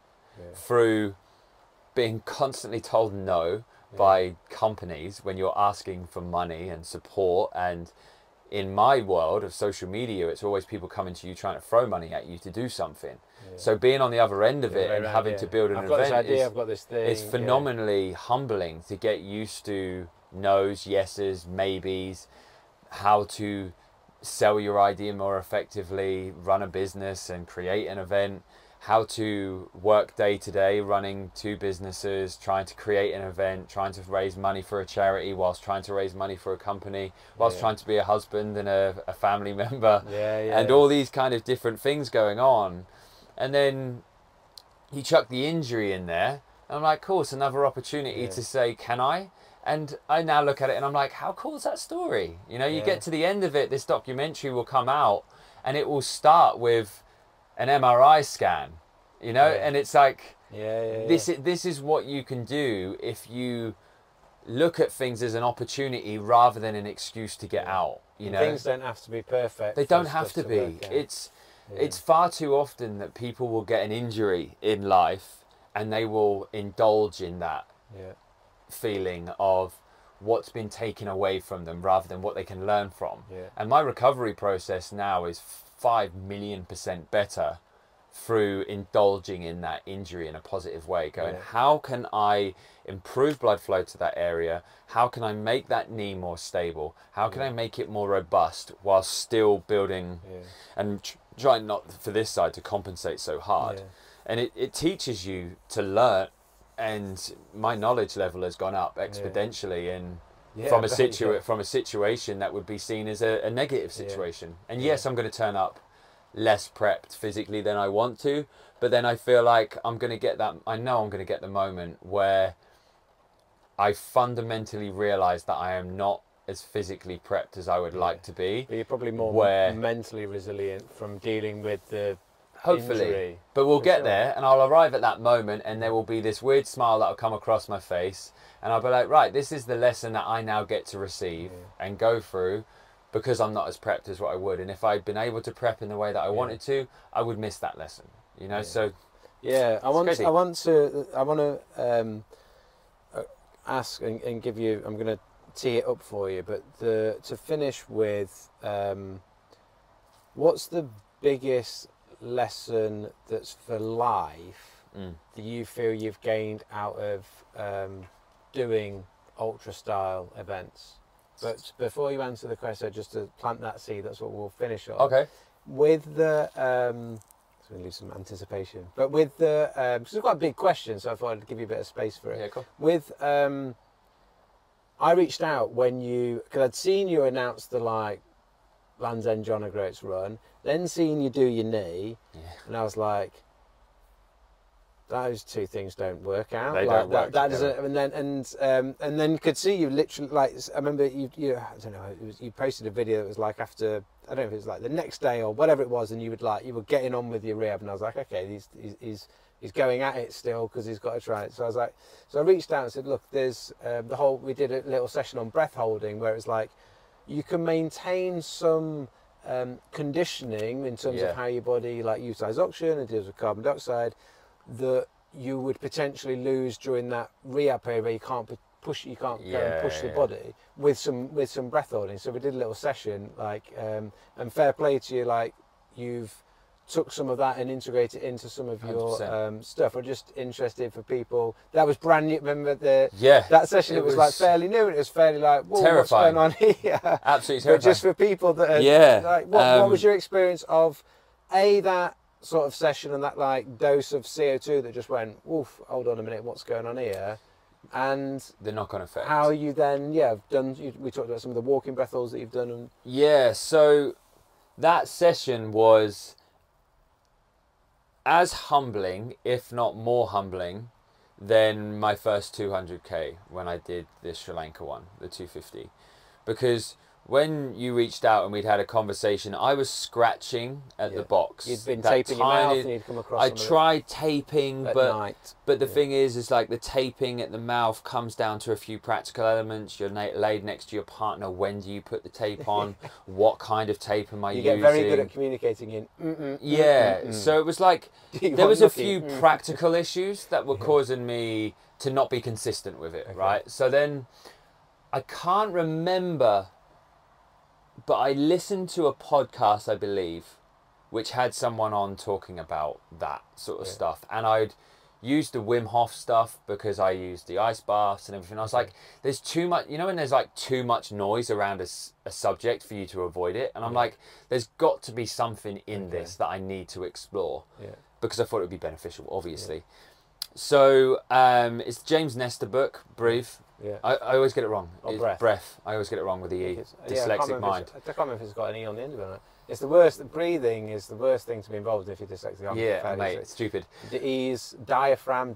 Yeah, but basically, I listened to his book, and it blew my mind. Like utterly blew my mind, and I was like, I'm in now. Yeah, it's one of those things, you can't put it down. It's not. As in, you can put the book down, but you can't take that out of... You've learned something, you cannot unhear. That's it. There's a thought process that came into my being that was so consciously on the surface, because you breathe every single day multiple times, that I was...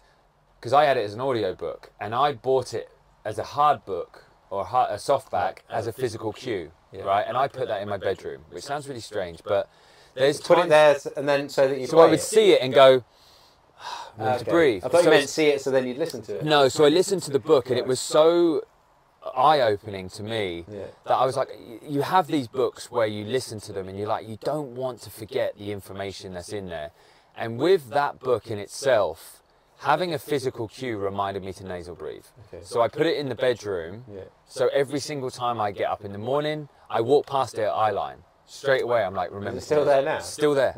And it will be there until the end of time. And I'll probably never read the book again. But it opened something up, and it was like a thread. And then we had the session. And how phenomenal and terrible I felt at the same time from that one session, considering, you know, it was a workout from in a very, very low state. Yeah, so in essence, for people like knee was, you were early stage of rehab. It was like you could turn the legs on a bike, but you couldn't work. I don't know, elevate heart rate massively. It wasn't much. So we couldn't do the work. So what we did was hold the breath after a normal exhale, so that the body was going to be starting to get a little bit starved of oxygen, like it would do if you were working hard, and accumulate more CO2, like you're working really hard. Yeah. So we did that, and that was.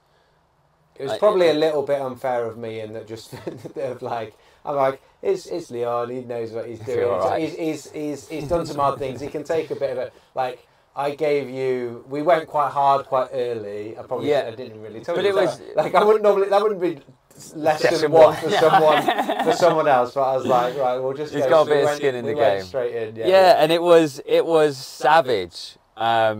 But not savage like I'm laying there panting like a dog. I've just done Fran, you know, in a CrossFit. Family would be like, oh yeah, I get it, it's Fran.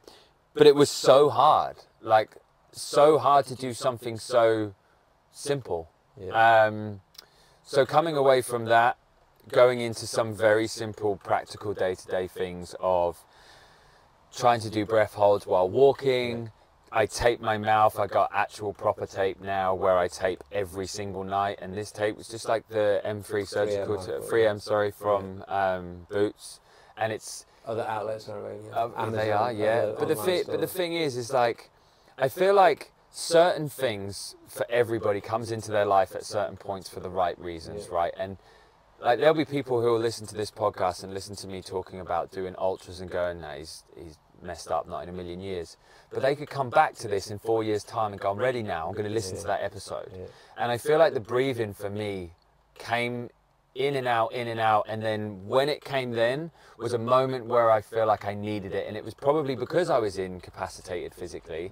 I needed something else to grip to that was still going to be able to help me and be practical. Some of the Everything professional is things I work with, where it's like injury is a great opportunity, because one of the bad things about injury, like psychologically being injured is difficult, rehab is difficult. I was talking to a female, England plays for England rugby, and like during, she was like, oh, I haven't had much she was actually doing a certification with me, and she was they'd had their big game at the weekend, and she was like, during camp whilst I'm there, it was like, I've been doing some rehab, so like when you're doing rehab you get no days off in that type of environment, because there's all the stuff going on normally, then you've got to do all your rehab stuff as well. Yeah, so for sure.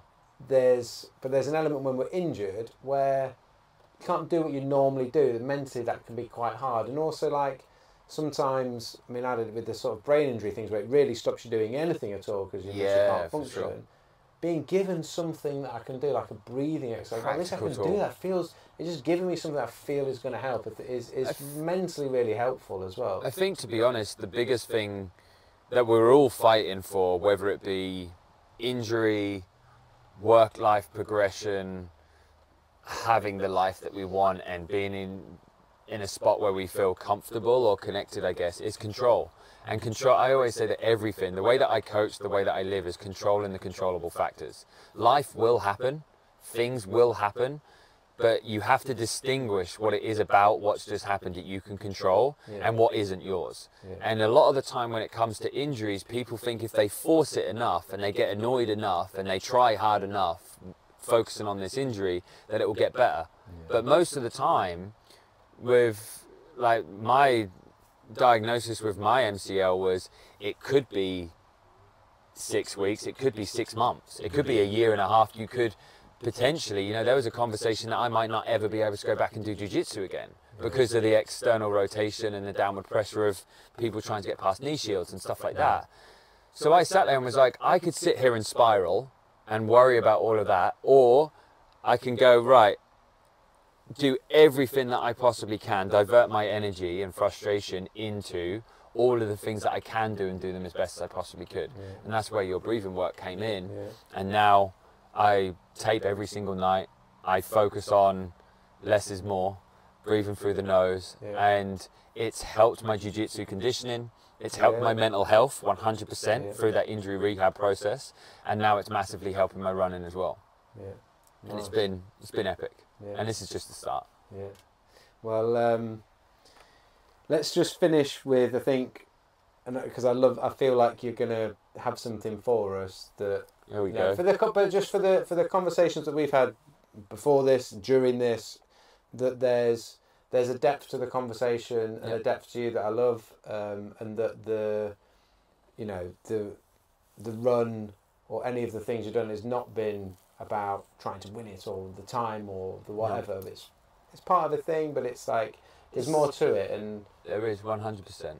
Is there anything that you could highlight for us that is beneficial for either your life or potentially everyone's life that you've learnt through adversity? Those challenges, because you don't have to do any of those running things, but we choose to do those things, and sometimes it's difficult to know exactly why it is we choose to do them. But do you know what? I think there's two major things that maybe people don't feel the same as me. I'm different to many people in some ways, and everyone's their own, I say, individual butterfly. But in a world, first of all, in a world that feels riddled with a lack of choice, it's really quite freeing when you make a decision and you get to choose to do something, and something's not chosen for you, right? Because at the end of the day, life fundamentally comes down to two things: choose or it's chosen for you. And I feel like the more times you choose to do something, whether it be good, bad or ugly, it's going to have a net positive effect in your life, more so than, like, it's the same as an example when you look at it with your friendship circles. If you're the person who's always making the plans, you're going to get annoyed because you're the planner. but you're gonna do stuff that's fun and you enjoy it at the end of the day because you're getting to choose it. Yeah. But if you're just sat there being pulled left, right, and centre from all of your friends doing all the stuff that they want to do, it's great. You're just there, but you're constantly getting your cup emptied and going, well, what do I get from this? Yeah. And I feel like life is very simple in that kind of sense. That sometimes I think you should choose things that aren't always easy and definable because it teaches you more about yourself. Yeah. And then on the second element, I think the biggest thing that it's removed, which is really scary but really liberating, is the limit.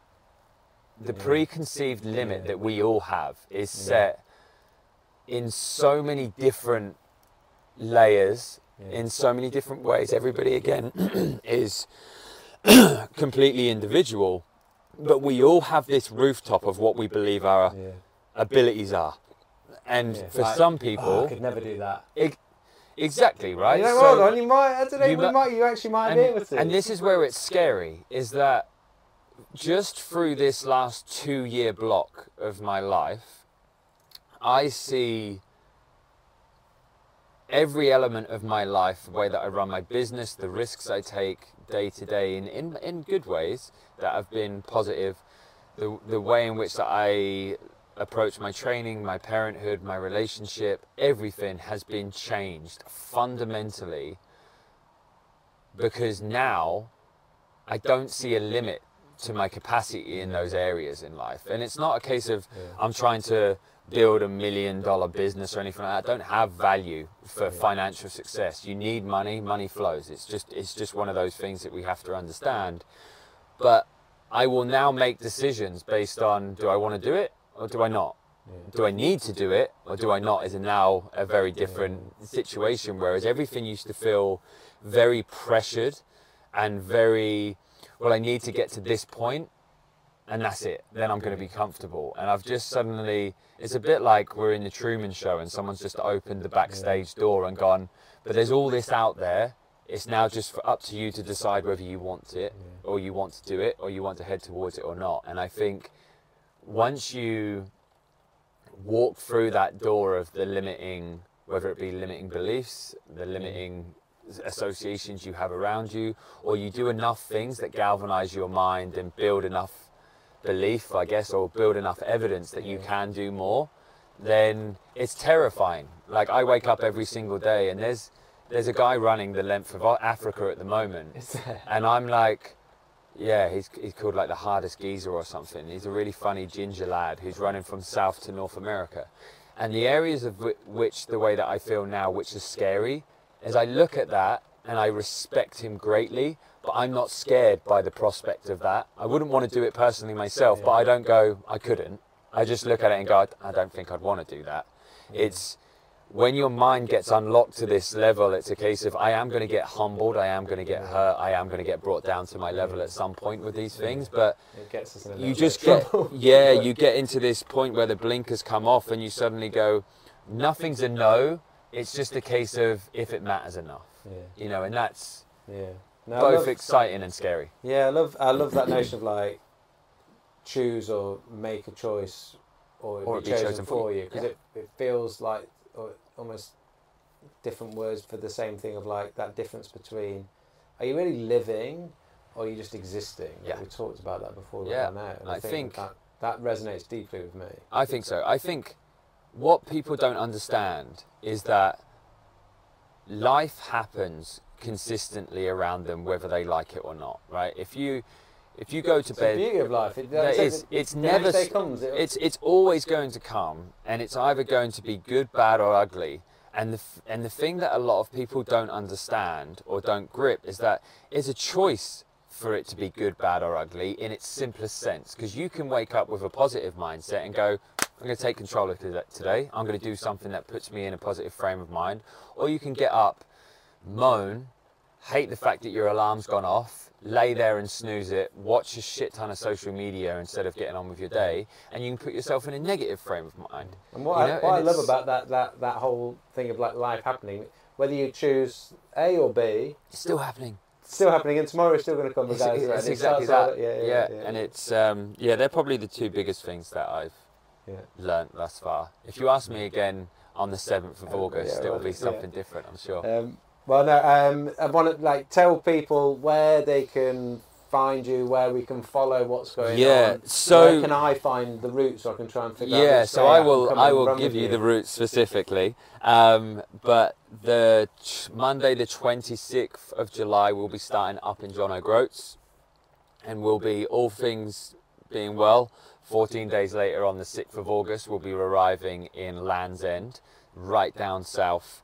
Like I say, 14 days. We're running downhill then. We're running downhill, but it's a hillier route, apparently. It's around... It's one of those stupid things that you do feel like Scotland, mentally, it feels like it's down. Mentally, it feels like it's downhill, but apparently the total elevation is higher going from north to south.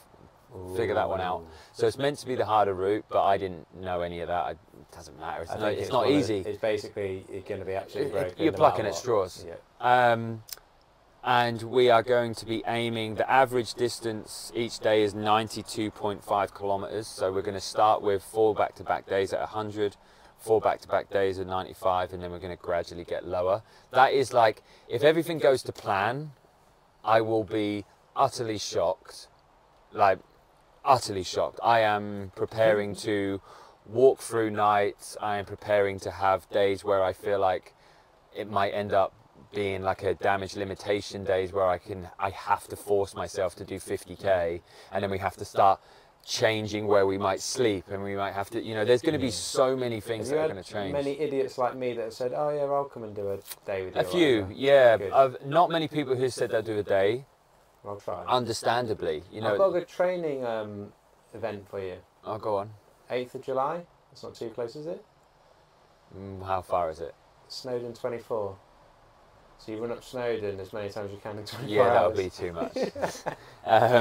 That's how I've just recently signed up. That'll be great. To focus it. I've got. I don't want anything. This sounds a bit silly, doesn't it? I don't want anything too crazy. That sounds crazy. Well, it sounds crazy, but it's also as well. Drive some training for me. It's also as well. It's not a certain amount you have to do. When you've got a 24-hour window, it's something where you can chip away at it at your own. Everesting it is doing it 10 times. Yeah. Which is ridiculously fast to do that in 10 times. 7 times the Kilimanjaro, which I think is what I would be quite happy with. Yeah, that'd be cool. That'd be fun. Well, that'll be way too close for me for the event. But yeah, there's going to be a lot. It's going to be an adventure. For sure. It's going to be documented, so... Get the sponsors on board. Yeah, that'd be great. Help a brother out. Anyone who wants to get involved will be fantastic. I'm obviously raising money for the Reorg charity as well, which is great. And yeah, like right now, it's hard because you see how definitively I can speak about all of my experience to this moment. Yeah. But with this one, you're catching this conversation at quite a beautiful time because it's like, I don't have much. I don't know. Yeah. There's so much. There's still so much uncertainty. And if I could give the audience anything at the end of this podcast, it would be the fact that the way that I feel exactly at this moment about what I've got to come, I felt exactly the same about my first 250, and I felt exactly the same about my 50 2 years ago. And it just shows that evolution of mind and physical capabilities, what you can unlock, those entry levels just change. And it was at the time that I looked at the 50, a marathon was terrifying. Now that I'm staring down the barrel of this, a marathon feels like an easy training run.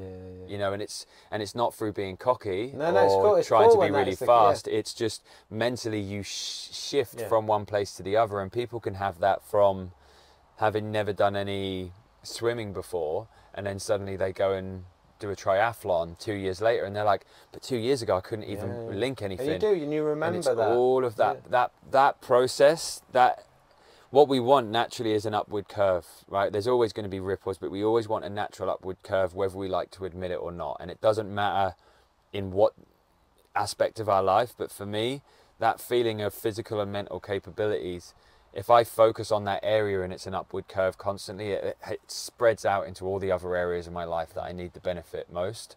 And it just makes me feel... the positive influence you're having on other people that are watching the journey and seeing that as you go. As you say, you had a lot of messages, and it's been wonderful. I was one of those people. Yeah, and it's cool. And it feels great. It feels great to be doing something that you're just passionate about, and it might not make sense to people, but they get it.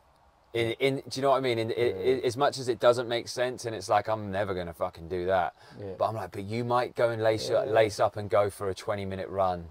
Or just something. You might go and reconnect with that family member you haven't spoken to for 10 years because you're seeing that this guy's turning around and just getting after it. You know, there's something for everyone in challenge and commitment and discipline and consistency, whatever you want to call it. And some other person's, you know, my joggle could be another person's going and walking in the gym that they've been hesitating on for 10 years. And I think that's a key takeaway for people, to be like, don't listen to the tool you're using is running and ultra running. Don't hone in too much on that. Try to like zoom out when you're listening to be like, okay, what's your Everest? You know, what's your version of what I'm doing? Like it. And that's only specific to the person, and that's where I think 100%. It can be so.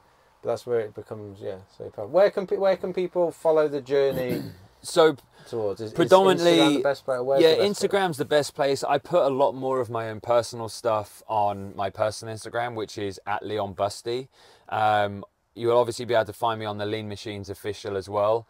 There will be some stuff going on YouTube, but realistically, a lot of the event is when you will start to see the grand amount of content of what's going on. I share a lot of stories about my training and bits and pieces, and but on the actual event there will be a roundup every single day, video every day, and then there will be the documentary that will be available afterwards. So get following on Insta. We'll put the links in the show notes below. So get following Leon on Instagram, and if you're following on Instagram, then you're going to see how to follow along when the event you'll see everything that you need. If you want to come and try and run a 1 kilometre, well, this is the thing, is like some people are coming and running 10, and some people bring you a croissant. What's your favourite treat? There's a good shout. What's your favourite treat? Jam sandwich. Really, is that it? Jam sandwich. Salty butter and a ton of jam on a bit of sourdough is like. Try and bring you a sourdough, some high quality a good quality piece of bread.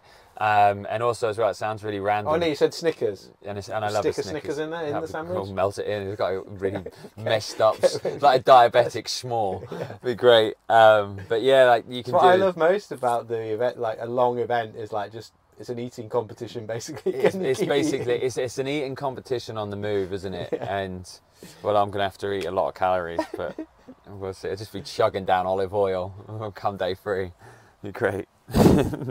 Awesome, mate. Thank you so much for taking the time to meet and do it in the person. Look at this. It's been a pleasure.